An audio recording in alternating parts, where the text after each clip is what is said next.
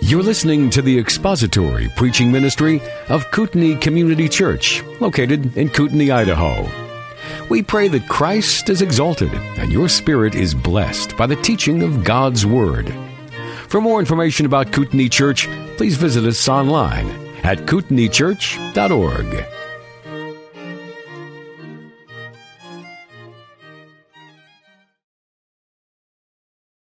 We turn now to Hebrews chapter 2.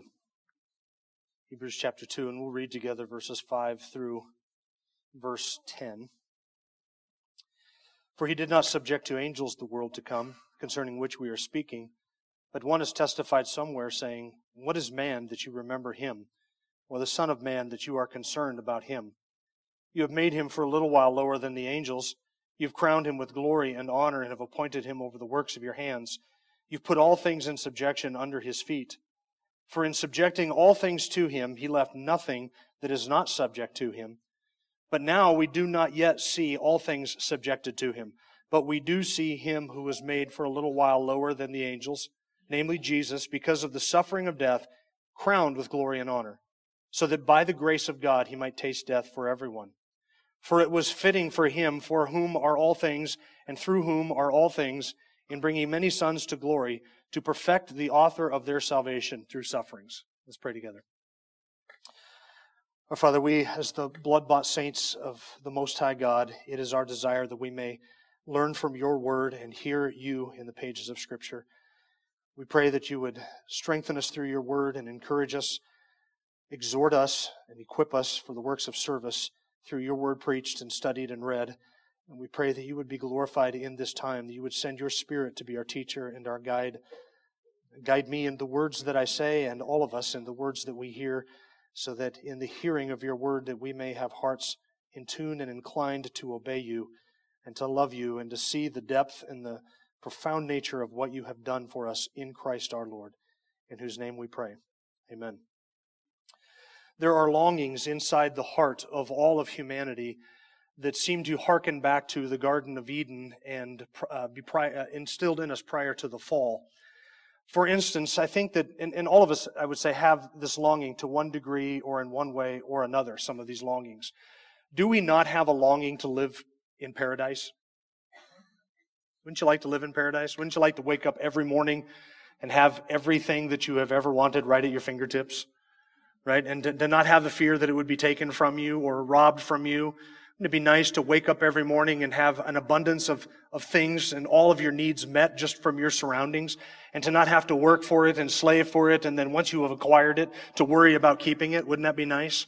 Wouldn't it be nice to wake up and live in a world completely at peace with itself, where you are at peace with others and there's no worry that your neighbor is going to rob from you or slander you or abuse you or attack you or rape you or in some way defraud you? Wouldn't that be nice? Wouldn't it be nice to wake up in a world, in a creation, surrounded by peacefulness and peace and harmony and oneness and goodness and abundance, and to live at peace with your fellow man and at peace with everything that you have? Wouldn't that be great? To live in a paradise? And you might be thinking to yourself, Jim, I fear that you are transitioning into a Subaru driving, Birkenstock wearing, tree hugging, granola crunching, earth worshiping communist. That's not the case. You might think, well, you look like a liberal up there in your purple shirt and your purple tie. And I'll grant you that, but I'm not turning into a Subaru driving, Birkenstock wearing, granola crunching, tree hugging, earth worshiping communist. I'm not. There's something inside of humanity that longs for such a situation, because as we've seen in Scripture, that God has created us for that. That harkens back to, it's a remnant of Eden. What is inside of us is a remnant of Eden. And wouldn't we like to live in a world that is completely at peace, where there is no war between nations? We'd like that, wouldn't we? Now, unlike a Subaru-wearing, etc., communist, to get all the way to the end of that sentence, unlike that, I realize, and you should too, that such a condition can never be realized in this world. It can never happen in this world. Never. And every attempt of man to create such an Edenic paradise, to create a utopia in which these things are true, in which we are all at harmony with one another and everything is perfect and we don't have to work and everything's provided for us and we're all at peace with one another. Every attempt by man to create such an environment ends in utter and abject failure. in violent oppression, in death, and in lots of victims. Every attempt, because we can never have that inside of this world. That is, a desire that we have for that goes back to Eden. It's something that goes back to before the fall, because we're created for that. We can never have it in this world. There will be peace throughout the whole earth. We will live in a paradise. We'll get to enjoy that, but not in this world. That is something that is yet for us in the world that is to come. And wouldn't we all long to live forever? Long to live forever, right? Isn't it frustrating? Isn't death the thing that frustrates all of our attempts at conquering creation and at enjoying the fruit of our labor? Isn't it death that comes in and robs that? It's the intruder. It's the unwelcome guest. It's the unnatural condition that all we have to look forward to is eventually just giving up everything that we have done. Has it been too long since we were in Ecclesiastes? No, it'll never be too long since we were in Ecclesiastes. But do you remember Solomon's frustration in Ecclesiastes? Right? I work, I labor, I create, I build, I do all of this stuff, and then what? Death comes in and takes it all from me. Death robs me of my joy. It frustrates my designs.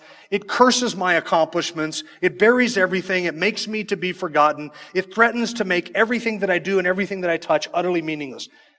Death is what does that. Death is what it keeps us. The curse of God upon this creation is what keeps us from exercising dominion and from living forever. If it weren't for death, we could live forever. Thank you, Captain Obvious, right? But if it weren't for death coming in and seizing upon us, we'd be able to live forever. Wouldn't it be nice to be able to create something and enjoy the fruit of that forever? That would be nice. Wouldn't it be nice to build something and never have it wear out or be torn down or to be buried or to be exhausted, but simply to build something and have it last forever? Wouldn't it be nice to work and then watch and enjoy the fruit of our labor forever? That'd be nice, wouldn't it? We have these longings inside of our heart. We long for something more. We feel as if we are made for something more because we are. And what we are learning from Hebrews chapter 2 is that God has created us to exercise this great dominion. He gave it to man in the garden. He has promised it to His redeemed men in the kingdom. And this is where we're at in Hebrews chapter 2. Look at verse 5, and this is what we looked at last week, was verse 5 through 8, and we're going to be picking it up today in verse 8. Verse 8 kind of comes into the middle of a quotation there from Psalm 8, where the psalmist, and that's David, and the author of Hebrews here, is making the point that in creation, God has given to man this dominion. He's describing that in Psalm 8, and it harkens back to Genesis 1, where God said to man, I've given you dominion over and rule over the fish of the sea and the birds of the air, and over every creeping thing on the face of the planet. It is all yours. God created it all. He created man for that creation, and then He put man in that creation and said, now rule it, reign over it, and exercise dominion over it. The expanse of all that I have made, it is all yours. Exercise that dominion. And then in verse 5, there is a dominion that we are given when all of the world that is to come will be subject to men. But we live in this in-between. In creation, God gave us that dominion. He committed it to us. But now we do not see all things subject to us. And in the kingdom, we will exercise and enjoy the dominion that God created for us in the garden and appointed for us in the garden. So we've been created to this, and we have been destined to it. But we live in this parentheses in the middle of that. We do not yet now see all things subjected to us. So what has happened? And we're looking at Hebrews chapter 2. Last week we looked at just the first of 3 statements that I gave you that sort of summarize the grand scope of God's redemptive human history. It's 3 statements that sort of capture what is here in Hebrews chapter 2. God has created us to exercise this great dominion. That was the first one. That's what we looked at last week. Today we're picking up with the last 2, and we will get through both of these last 2. Second, that the man has forfeited that dominion and suffered a great downfall. And then third, Christ has come to deliver men from that downfall and to restore that dominion. It's one of the purposes in the incarnation of Jesus. So we're picking it up in verse 8, and let's just read verses 8 and 9 today. These are the 2 verses we're going to be looking at. You have put all things in subjection under His feet. For in subjecting all things to Him, He left nothing that is not subject to Him. But now we do not yet see all things subjected to Him. But we do see Him who was made for a little while lower than the angels, namely Jesus, because of the suffering of death, crowned with glory and honor, so that by the grace of God He might taste death for everyone. So man has lost the dominion that God created for him. He has subjected all things under His feet. But then that last statement in verse 8, but we do not yet see all things subjected to Him. Why is it that is the case? Why is it that we don't see all of creation under our control? Why is it that we don't rule over all of creation?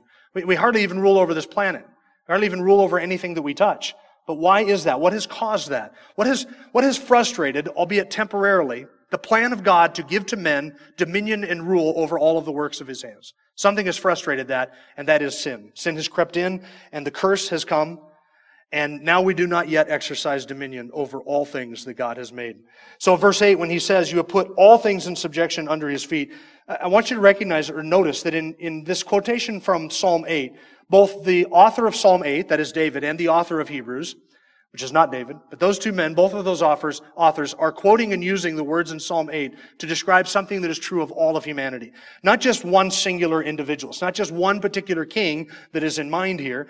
I would argue that the author of Hebrews sees this fulfilled most succinctly in the person of Christ. But because it is fulfilled in the person of Christ, Christ Himself has promised to share with us His Father's throne. So this dominion that is given to all men was not just given to Adam, it was intended and given to all of Adam's race. And then this dominion that we will exercise in the kingdom, that is a dominion that is not just exercised by one individual, but it is exercised by all who belong to that one individual, who is the Son of Man, the Lord Jesus Christ.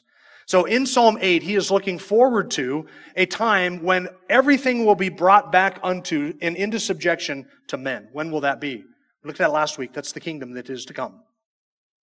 Verse 5, he says, for we did not subject to angels the world to come, concerning which we have been speaking. And I made the argument last week that the world that he has been describing is the world in chapter 1. All of those quotations from the Psalms and the passage in the Old Testament which promise a future and coming reign of the Messiah King. That is the world that is to come. In that world, everything will be subject to us. But it is not yet subject to us in this world. Revelation chapter 20 describes that world and says we will reign with Him for 1,000 years over this creation, in this world. When He establishes that kingdom and He brings that to pass, He makes all enemies subject to Him. Every last enemy will be conquered. His enemies will be beneath of His feet. He will rule and He will reign over this kingdom, a restored Davidic kingdom in this planet, in this world, on this earth, from Jerusalem. That world which is to come, it will be subject to us. That is when that will start to be fulfilled. And that will continue into the new heavens and the new earth when He recreates everything and we rule and reign over that as His co-regents forever. That is what awaits us. That is the glory that waits us. But that is not the case now. So now we're in this time between the dominion given to us in creation and the dominion promised to us in the kingdom. We're between those two things. And what describes it now? Would you say that right now all of creation is under your feet? That you rule and reign over all of it? Do you have authority over anything? We tend to think that we have authority over far more than we actually have authority over. We think that if we could just tweak how we use the carpool lane and how much energy we use, that we can control the weather for 50, 100 years out. Right? We think we can control the weather. We think we can control human history and we can control outcomes and we can raise up kings and put down kings and we can free people and not free people. We think that we can control everything under the planet. There's something in us that longs to do that, but we don't actually do it. Do you rule angels right now? No, you know a fallen man is actually ruled by a fallen angel? Fallen men are subject to angels. Fallen men belong to the prince of the power of the air. They do his bidding. They're taken captive by him to do his will. They are blinded by him. They are his subjects. They are his children. They are his slaves. They belong to him. They're in his kingdom, and they're blinded and they're in the kingdom of darkness. That is what is true of unbelievers. So man doesn't even rule over the angelic world. We don't rule over the angelic world because fallen man is ruled over by a fallen angel. And the angels are greater than we are. We don't rule angels today. Do you rule animals? Does mankind rule the animal kingdom today? Do you think we rule the animal kingdom? You need to get a cat. You will soon realize that you do not rule the animal kingdom. They'll put you right into your place. Now we use animals, we test on animals, we eat animals, we've domesticated some animals, we have tamed some animals, but the vast majority of the animal kingdom is a threat to us. We can't swim with sharks, we can't eat lunch with lions, we can't cohort with cobras. Most of the animal kingdom is not under our dominion or our control. It frustrates our attempt to exercise dominion over it because most of the animal kingdom are our predators. And we can fend them off, but at best we can say that we're sort of at a Cold War stance against each other, right? And you don't eat me, and I just want to leave you alone and do my own thing. We don't rule over the animal kingdom. How about over the earth itself? Do we rule the earth? Do you control the weather? Do you exercise dominion over all things that belong to you? No, instead, we have to fight thorns and thistles and disease and death and pest and pestilence and blight and locusts. We are in a struggle for survival against the earth that was created to serve us. That's just not right. And instead of ruling over creation, we have to eke out our existence from a world that is hostile to us. It fights us at every turn. The world around us is at war with itself and with humanity.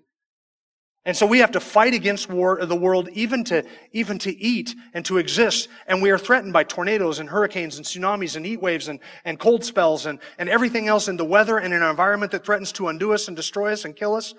We fight against a creation that was created to serve us. Isn't that frustrating? This is what Paul describes in Romans chapter 8, verses 19 and 22. For the anxious longing of the creation eagerly waits for the revealing of the sons of God. The creation was subjected to futility. That's what we read in Genesis chapter 3. You will eat your bread, but you're going to have to fight thorns and thistles and get your bread from the dust of the ground. Man was set outside of Eden. We were cast out. We were exiled from paradise. There's something in mankind that was created to do that. So now we are in an environment that is completely unnatural to what we were created to do and what we are destined to do.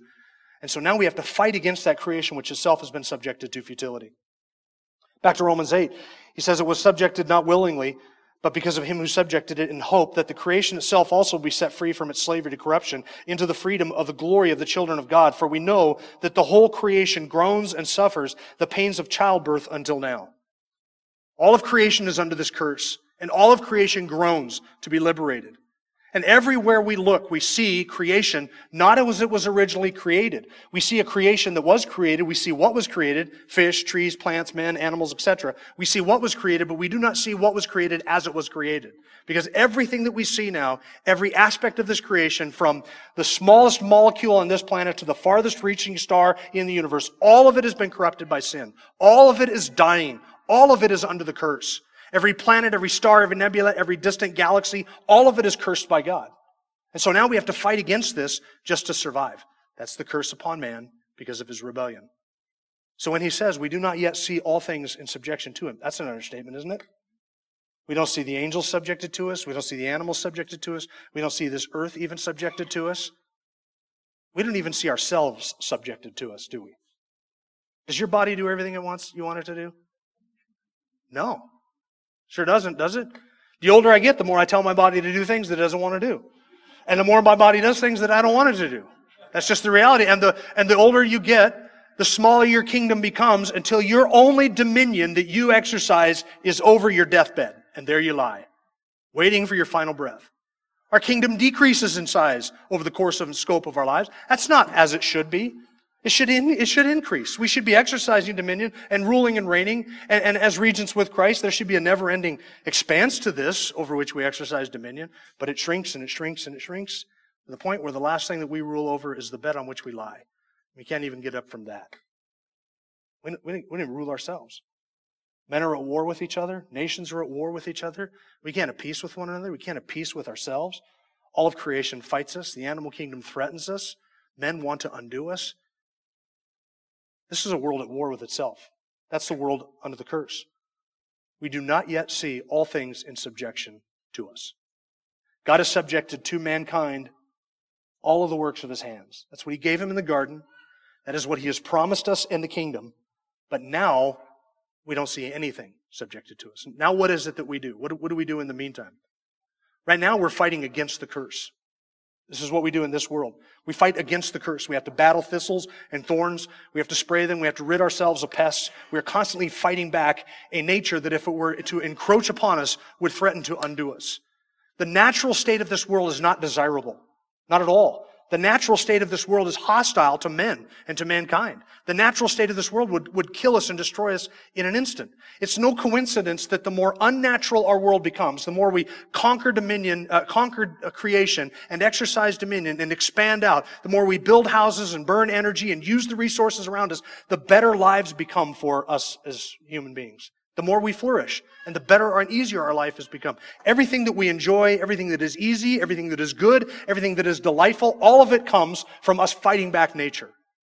And there is a mindset sometimes, even in the hearts and minds of Christians, that thinks if we could just get back to the time when we were all naked and sitting under oak trees out in the middle of the wilderness, doing nothing unnatural, then creation would be at peace with us and we would be at peace with creation, and the weather would just be blissful and utopia would come just flowing in, just like the love and peace that we all want. That's an unbiblical worldview. This creation is hostile to us. It is at war with us. And when we fight it back and we push it back, we are fighting against the curse, trying to exercise dominion, bringing things under our control, taming creation, taming the animal kingdom, fighting back disease and death and resisting that. The more we do that, the better our lives become. The natural state of this world is a state at war with us. It is not good. It's not good. If we're all just sitting out under the oak trees naked, eventually we'd want to put on some clothing. And then we're going to have to do what?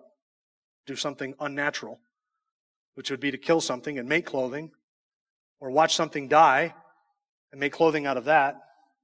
This world without men pushing back the effects of the curse is a world without refrigeration. It is a world without cures. It is a world without health care. It is a dark and depressing and discouraging world. Even if it was just down to 1,000 of us left, sitting naked under oak trees, it wouldn't be any better. You have to fight back the curse. That is what we do. Because as it is now, nothing is subject to us. We're waiting for somebody to do something to make everything subject to us, as it should have been in the garden. And that brings us to verse 9. So now we do not yet see all things subjected to him. That's the great downfall that man has suffered, where he has forfeited his crown. He has given up his dominion. He doesn't exercise it anymore. And then Christ has come and offered a deliverance that will rescue us from that downfall and restore our deliverance. So verse 9, we do see him who was made for a little while lower than the angels, namely Jesus, because of the suffering of death, crowned with glory and honor, so that by the grace of God he might taste death for everyone. I want you to follow the argument here. Because of death and because of the curse, we do not exercise or have the dominion that was given to us in the garden. We have fallen, and so we have forfeited that. Now one has come, and he has made himself subject to the angels. He has become for a little while lower than the angels, so that he might rescue those who are lower than the angels and seat them on his Father's throne.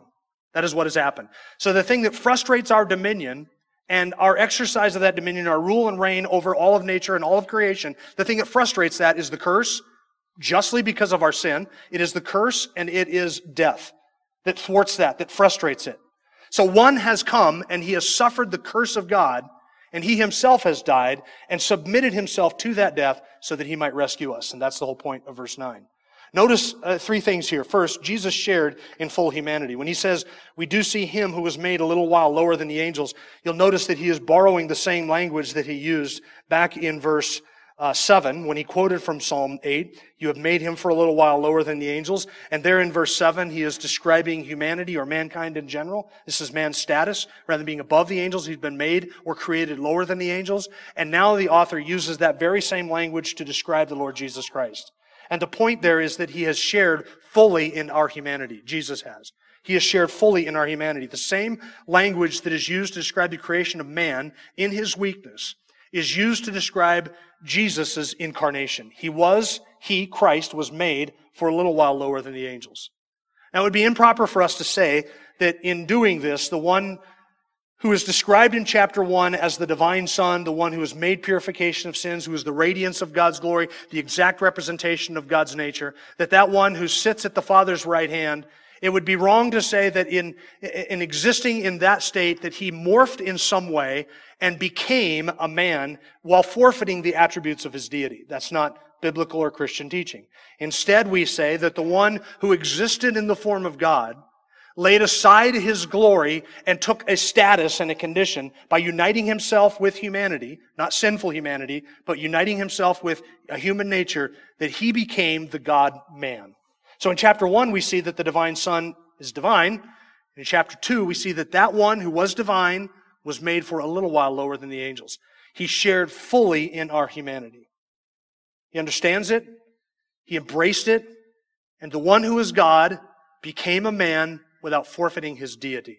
The one who is God united his nature with a human nature so that you have two natures in that one person, the Lord Jesus Christ. And so we say, which is Orthodox teaching, that he is the God-man. He is fully God and he is fully man, but he is shared fully in our humanity. So in Psalm 8 and in verse 7 of chapter 2, where the author says that he was made for a little while lower than the angels, that describes humanity. The exact same language is used to describe Jesus. So we have in the first two chapters these two things affirmed, that Jesus Christ is fully God, that Jesus Christ is fully man. Because he is the one who was divine, who united himself with humanity. He shared fully in our humanity. Second, notice that he suffered in our humanity as well. We see him who was made for a little while lower than the angels, namely Jesus, because of the suffering of death. In his humanity, he suffered in that full humanity so that he might redeem us. Notice that the name of Jesus appears there in verse 9. Something unique about that. This is the first time in all the book of Hebrews that we read the name of Jesus. It's kind of curious, isn't it? Because you read through all of chapter 1, you read about this one who has all of these qualifications. He sits at the Father's right hand, he's the exact radiance of his glory, etc. He's made purification for sins. He's the divine Son, the one prophesied in the Old Testament, the one that all the Psalms predicted, the coming future messianic king. That's the one that's described in chapter 1. You have to read all the way to chapter 2, verse 9 before you even find out who it is that the author has been speaking of. Or at least before he states who it is that he's been speaking of, because we know he's been speaking of Jesus. But here he uses the term Jesus, which is the name associated with his humanity and with his incarnation. And notice that he uses the name Jesus in connection with discussing his suffering and his death. He was made for a little while lower than the angels, that is his incarnation, being united with man, namely Jesus, because of the suffering of death. He's using there the descriptum, the title or the name that is associated with not only his incarnation, but also his suffering. He is Jesus. You'll name him Jesus, for he will save his people from their sins, the angels said to Mary. That's the name associated with his humanity. And he has suffered real in humanity, and it was a real death and a real suffering that he endured. And that real suffering resulted in him bearing the cross, or bearing the cost of our sin and being made a curse for us. That's why Galatians 3 verse 13 says Christ redeemed us from the curse of the law, having become a curse for us, because it's written, cursed is everyone who hangs on a tree. So he suffered and died for us. 2 Corinthians 5:21, he made him who knew no sin to be sin for us, that we might become the righteousness of God in him. Those two passages describe this exchange. He became a curse in our place. He suffered and died in our place. So what is it that frustrates our exercise of dominion in this world, that keeps us from being able, that keeps us from being able to make anything subject to us? It's the curse, and it is death. Jesus became a curse for us, and he died a death for us. So we see him who was made like us, a little lower than the angels, so that he might taste death for us. And that in tasting death and in enduring that, becoming a curse and dying in our stead, he could take those who are lower than the angels and seat them on his Father's throne. Is that not magnificent? That is what he has promised to the redeemed. He hasn't promised it to everybody. He has promised it to those who repent, believe upon his Son, who are found in that final day in Christ. He will share with us his Father's throne. We get the kingdom. And that is all, that dominion is secured for us because he suffered the curse and because he died that death. And because he is the one who is both God and man, he could suffer the curse and he could die that death and redeem those who were under the curse, and that is us. Third, you'll notice that he is crowned as humanity. Because he has suffered, due to his suffering, because of the suffering of death, verse 9, he is crowned with glory and honor so that by the grace of God he might taste death for everyone. Because of the suffering of death, he has been crowned. And these two things go together. He suffered first, and then he was crowned later. He who suffered and died on the cross rose again and ascended to heaven, where he sits at the Father's right hand. He has been exalted now. As Paul says in Philippians chapter 2, he humbled himself by becoming obedient to the point of death, even death on a cross. For this reason, because he humbled himself and became obedient to the point of death, for this reason, God has highly exalted him and given him the name which is above every name, so that at the name of Jesus, every tongue will confess that Jesus Christ is Lord, to the glory of God the Father. Every tongue in heaven and on earth and under the earth, everyone will make that statement. Why? Because God has exalted him to his right hand, he who humbled himself to the point of death, even death on a cross. So he suffered, he identified with real humanity. He suffered as real humanity, and he has been glorified as real humanity. This is what Christ has done for those who are his. So what is the author of Hebrews saying? Does the incarnation of Jesus prove that he is less than the angels? No, he's greater than the angels. Because we have lost dominion, and we needed a Savior. He made himself for a little while lower than the angels, so that he might taste death for us, that he might suffer in our stead, and then give to us the dominion that was promised to us in the garden, which we forfeited. We get that dominion not because we're great shakes, not because we're special. We get that dominion because Christ has secured it for us. And because we are in him, we will rule and reign with him, so that his rule becomes our rule in the kingdom and in the age which is to come. That's a beautiful thing. That's what we look forward to. That's our hope. Paradise has been lost. Paradise has been regained by Christ. And we can have paradise regained. Even though we have suffered paradise lost, we can have paradise regained if we are in Christ. If you repent and if you believe the gospel.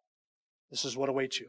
If you will not, you will forever be frustrated. You will forever suffer. You will never exercise dominion because you're not in the one who has secured dominion on your behalf. And you'll notice, just one quick thing before we close in prayer. You'll notice the end of verse 9. It says that he, by the grace of God, that he might taste death for everyone. There's a question. That phrase raises a whole bunch of questions, and we want to answer them, not today, but we want to answer them next week, which we will. It requires the context of what we've just gone through, as well as verses 10 and 11 and the passage that is to follow. Starting in verse 10, the author swings to begin to answer a different question. Remember the first question is, doesn't the incarnation prove that he was less than the angels? The second question is, doesn't his death prove that he is less than the angels? If he was made man, that puts him below the angels, doesn't it? No, the author says it's only temporary. But if he died and he suffered, that's something angels don't have to endure. Doesn't that prove that he is less than the angels? So in verses 10 following, the author talks about the death of Christ. So we want to understand that phrase, he tasted death for everyone, in the context of the discussion on the death of Christ, which is in verse 10 and follow. So here's some of the questions that we might ask from that phrase. In what sense did he taste death for everyone? What does tasting death mean? And if he tasted death for me, then why do I still die? And if his death only secures my salvation, and if he tasted death for me, and that's what secures salvation, then if he tasted death for everyone, why won't everyone be saved? Those are tough questions. We'll deal with that next week. So let's pray. Father, we thank you for a Savior who has come here and suffered under the curse of this creation and borne the wrath of all those whom you will draw to yourself. We thank you for a Savior who loves us and who died in our stead that we may have eternal life and that you might give to us the dominion that was promised in the garden. We live now in that in-between age when we know what we were created for. We look forward to what the fulfillment of that will be. And we thank you that Christ has guaranteed and secured it on our behalf. We love you. We thank you. We pray that you would encourage our hearts together with these things. In Christ's name, amen. Thank you for listening to the latest podcast from Kootenai Church. If you'd like to learn more about Kootenai Church or to donate to our church ministry, you can do so online by visiting kootenaichurch.org. We hope you enjoyed this podcast and pray you'll join us again next time. Once again, thank you for listening.